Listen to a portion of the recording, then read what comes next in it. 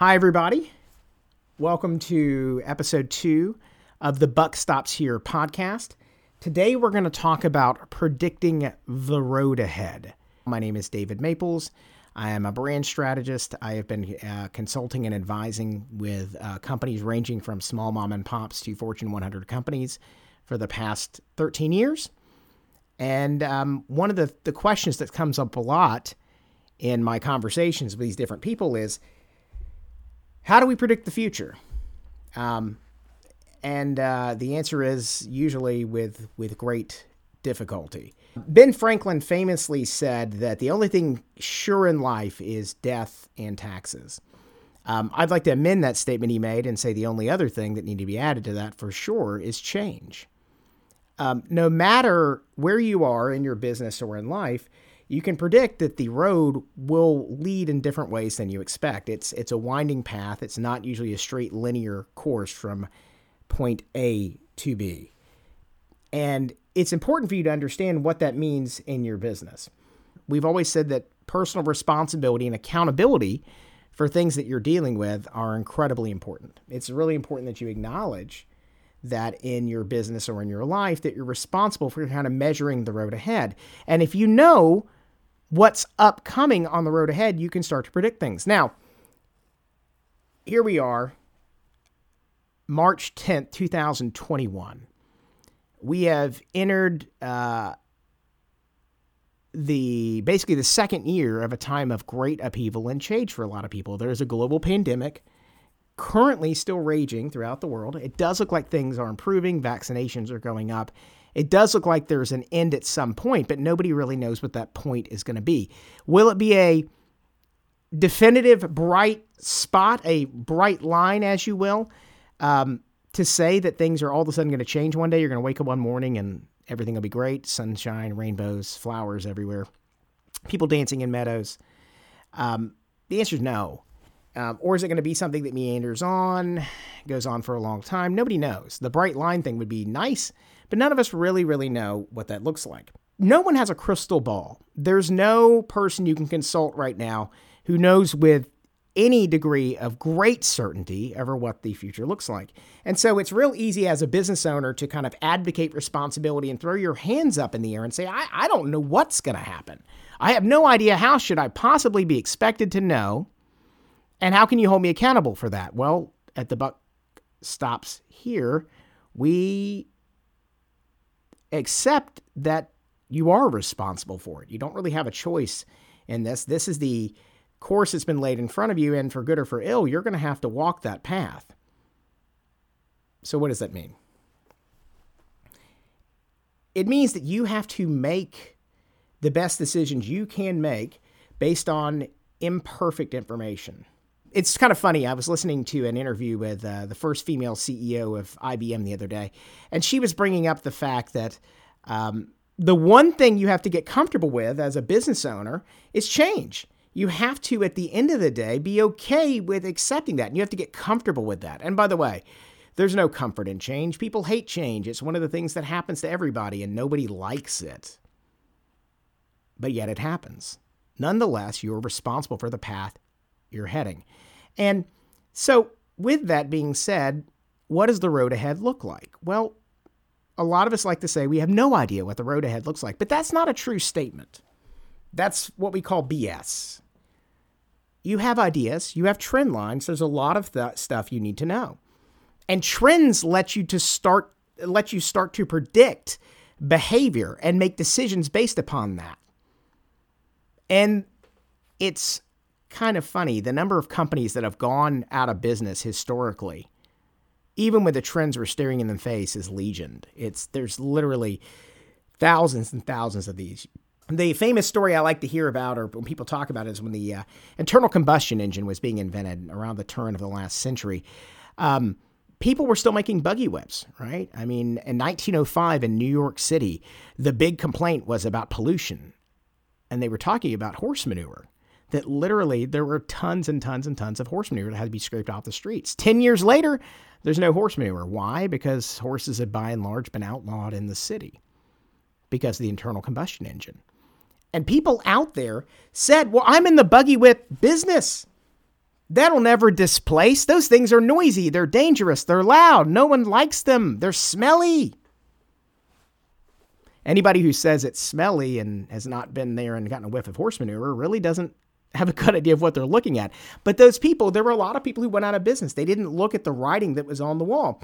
And you as a business owner are required, it's incumbent upon you to do that. And here's the thing. The signs are there.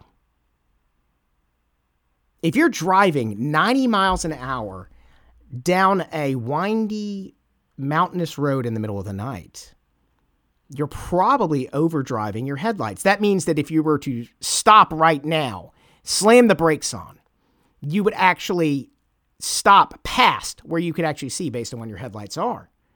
And I feel like that's how a lot of people have been working in the pandemic. We've been thinking about things and we've been overdriving our headlights. Some people completely shut down and said, I'm not going to do anything. I'm going to wait and see what happens. And then they complain when their competitors eat their lunch because they were acting on the trends they were seeing. Here's the thing. It's very rare that you hit a curve up ahead that you weren't warned about in advance.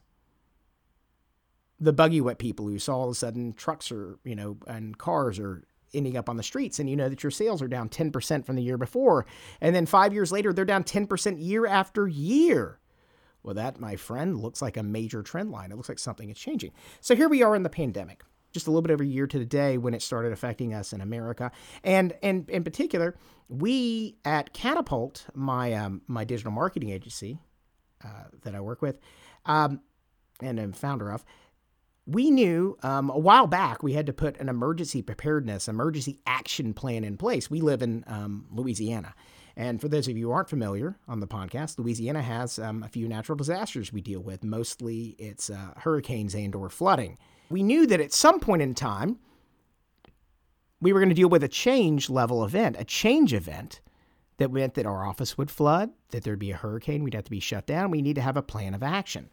Now, why did we build that? Because that was just smart and good business. You're always told every business should have an emergency plan, but yet very few companies do. I don't remember the exact numbers on it, but it's not more than half. And that's kind of living in a life where you're overdriving your headlights. You have a responsibility to do certain things. It's like knowing that your taxes are due March 15th and not having a plan to get them done. Your tax liability was probably predictable, but are you lying to yourself and saying we didn't know this was happening? Look, kind of preaching to the choir here. I'm sure a lot of you guys out there are already understanding this stuff and understand that that's how business is. That's how it works. So what are the changes we know for certain? Well, there's a few things in the marketplace that we know for certain. I'm going to talk about how this probably applies to you guys out there because there is opportunity. Every challenge, any trend that you see represents a corollary or a related opportunity. And the people who position themselves, as they like to say, fortune favors the prepared. The cliche is that if you fail to plan, you plan to fail. It's very, very true. And right now in the pandemic, it's no different. There are certain things that we know for a fact that we can look at and see what's happened. We know that in America, the saving rate has reached all-time highs. A lot of people have been putting money away for a rainy day. We know that a large number of people are now working from home, working remotely. This is a trend that's happened all over the planet. And what I can tell you for a fact, and my years of doing this to be true, is that once you introduce a new behavior and it becomes a habit, and depending on what methodology or belief you believe in with that, if you do a habit, you practice something for 21 or 56 days or some number of days repeatedly, it becomes a habit. And habits then dictate your character, dictate your actions. For a lot of people, if you've been working from home, working remotely, working in your house, you've turned everything, topsy-turvy, trying to adapt to this in the past year. You know for a fact that some percentage of people, regardless of how this thing ends up, will never go back in the office again. Some big companies have already said that they're going to allow their entire workforce to work remotely. Some people have said 50%, some said 30%, and yet some people say they're going to require the people to come back to the office. The question is not how does that affect your business? It's how does it impact your business right now? Because it will. There's no, this isn't going to affect us at all. You were lying to yourself. That is not a true fact. because it's going to change the way you recruit, the way you hire, what the expectations for people are. If your staff has worked remotely for the past year, some of them are not going to want to come back and work for you. And in fact, if you make them come back into the office, some of them will probably leave because they decided that this new paradigm, this new way we're working works better for them than it used to. Okay, for whatever reason in their personal life. If there's one silver lining to come out of this whole mess, it might be that people will have more freedom to move and be mobile. And you as a business owner need to respect this fact, and you need to have a plan of action on how you're going to deal with it. So, things you may not have thought about, and I'll give you some different examples in different industries. So those people, just this is one thing. How is this going to impact your business? If you're in commercial real estate, is it going to change the fulfillment, the fill rates at your offices? We already know that landlords across the country are having trouble doing this. This is a seismic shift. There's going to be a lot of empty commercial real estate space. There will probably be a slide in valuations in the commercial real estate market, but there might be a boon in commercial real estate and a lot of places where people can work remotely.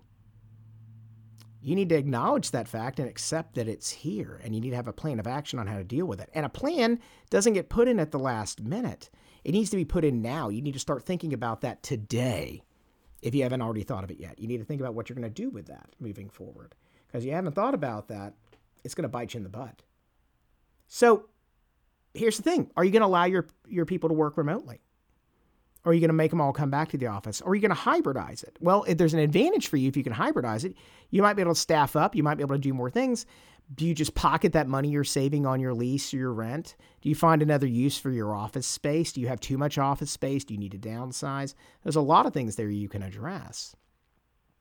Do you let your people work remotely? Do you let your people move to other states or other countries? Those things are all important because you might be set up to work in the state of Louisiana as we are. And then your people say, well, I want to move to North Carolina. I want to move to California. I want to move to Mexico. I want to move to the European Union. All of those things have different rules and regulations that you will have to comply with. And it probably behooves you to have a plan in place to say how we're going to deal with that. And that's just off the top of my head. You need to think about, what does that look like? How are you going to deal with that? What does that mean for your people? Well, let's say they've decided that maybe you're working remotely now. Maybe you said they were going to let people work remotely, and they want to go take care of their nephew who's special needs in North Carolina. True story. I have a case in point dealing with that. A client we're dealing with right now. That's important. And it's a key employee. Do you allow them to work remotely? Well, if you're going to allow them to work remotely in Louisiana, do you allow them to go work remotely in North Carolina? I think it's important to look at those laws and regulations and have a plan ahead of time. And your people need predictability as well. You got to realize this is not just for you as a business owner. It's for your people as well. It's how do you let them know? How do their lives become more predictable? Because you think you've been struggling, they've been struggling as well. They now see there's an exit plan to this. Maybe some of them want to come back in the office. If you decided to completely go virtually forever, you're going to lose those people too. So I think for a lot of business owners, a hybrid approach is probably a safer, more conservative approach right now, and see how that works for you. So for example, you introduce somebody to a new behavior, a new method of living. I never, ever thought about buying something with one of these grocery cart delivery services, ever. I didn't, same thing with the food delivery services. I didn't want to order anything off one of those, delivery services. They're going to mark up my food 30 or 40%. Nobody wants to pay $50 for $10 tacos. Now, that doesn't mean that they aren't amazing. But the fact of the matter is nobody really wants to necessarily do that. And plus they reach you cold sometimes, who knows? But in the pandemic, if you really wanted, a little slice of heaven, you might decide to order something remotely from your favorite eatery. And it's been very important to keep those restaurants and things in business. So in the future, here's the question. You're a restaurateur and you don't want to do those things. Please understand that behaviors and habits have changed.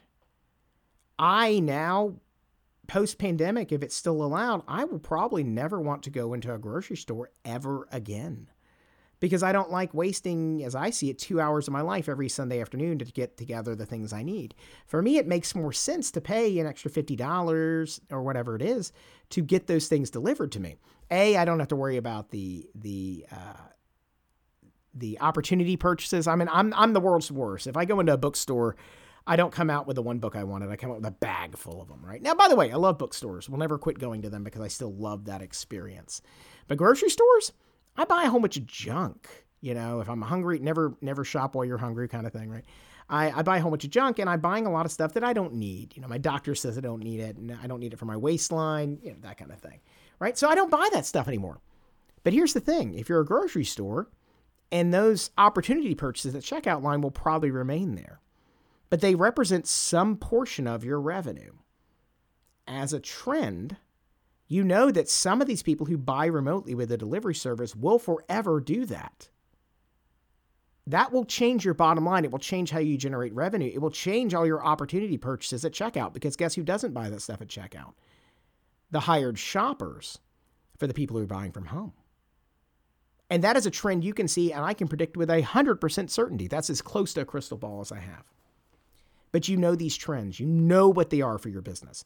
And you know, based on the pandemic, certain things have changed. You know that if you don't have a technology plan in place to deal with people working remotely, you got to have one now. Because at some point in the future, it's a major competitive advantage for the people working for you. You've also got to think about hiring. If people have more freedom to move and you're not allowing them to move, there's going to be a lot more job opportunities out there for people who may want your really great hired employees. I submit to you, based on the buck stopping with you, that you need to have a plan to deal with that, and you need to have that plan in place. So kind of the takeaways for today that I want to leave people with today pretty shortly are that you need to really sit down over the coming days and weeks, and you need to get a list of things that the pandemic has changed in your industry. Just make a list, brainstorm. And by the way, brainstorming is not about you culling the ideas. It's writing all the things down you say are going to change. And we've talked about this a little bit, but we'll continue to talk about it in future episodes. It's how do you measure the risk? Remember, risk is tied to interest, is tied to the chance that these things will affect your business. Every business owner needs to be able to measure risk. So the easy way to do it is on a scale of 5. Say these 5 things on a scale of 1 to 5, how certain are we that these behaviors or trends have changed? And then take that out and just say, okay, now what is the impact that this change will have to my business? The risk that it represents to my business if this changes and I don't have a plan of action. And then you just can literally multiply those two things by each other. If you believe something has a probability of being forever different, for example, if you're in commercial real estate in an area where a lot of big businesses have already said that people will be able to work remotely forever, you need to predict that and just say, well, man, my market may slide 20 or 30% in valuations and in occupancy rates. How much will that affect your business on a scale of 1 to 5? Multiply those two numbers by each other. And if 5 is the maximum on both, then when you look at those things, the ones that get anywhere, kind of above the 15, 5 times 3 or whatever it is, anything above that thing needs to be something that needs to be a priority for you. It's very simple to do this, and this will put you way ahead of a lot of your competitors out there. You start to talk about it. By the way, with each one of these things, you could say, what's an opportunity I could do that's related to this? What is something I can get on? Because it's time for you to start being responsible. Quit getting your lunch eaten by the competitor who did think about this stuff. And then you're like kicking yourself because you were sitting in a boardroom, 3 weeks ago talking about like, what if this changes? And then guess what? One of your competitors who's pretty smart. And by the way, don't hate your competitors, admire them and learn from them. If they're pretty smart, look at them, and stop getting jealous. Realize you could have done that too. You have a responsibility to act on that and do that too. Just because they've done it doesn't mean you can't copy them or follow the leader. You can totally do that, and you can also do it better. So get a list of things of how they'll change. Number 2, how you think that they will impact your business, and kind of rate those on probability that this will happen long term, okay? If it's a 1, that's kind of an outside thing. It's not something you think is very likely. And then, how much would that happen? Now, at some point, you may want to look at this. You have a whole bunch of 1s. You do need to, if your scores only end up being 5 to 12, you may have nothing to worry about. But I would go ahead and suggest that the higher scores are the ones you address first. The third thing is figure out a plan on how you're going to adapt to that. How are you going to look at this potential change in the future? How are you going to adapt to it? And how are you going to measure it or handle it based on what's going on in your business? That's my recommendation on that for how you're going to do it, and go from there. it really comes down to you taking a hard look at this stuff, being completely honest with yourself. Remember, it's a no BS zone. Look at these numbers. They're going to happen. And as we said earlier, death, taxes, change, those three things are immutable. The only thing is measuring the magnitude of those things. The magnitude of that change is what's important. And I will submit to all of you out there that the change that's happened because of the pandemic is likely to be the greatest change you're ever going to see in your lifetimes. So with that, I hope you found those tips helpful. Again, if you like what you see here, you can subscribe to the podcast.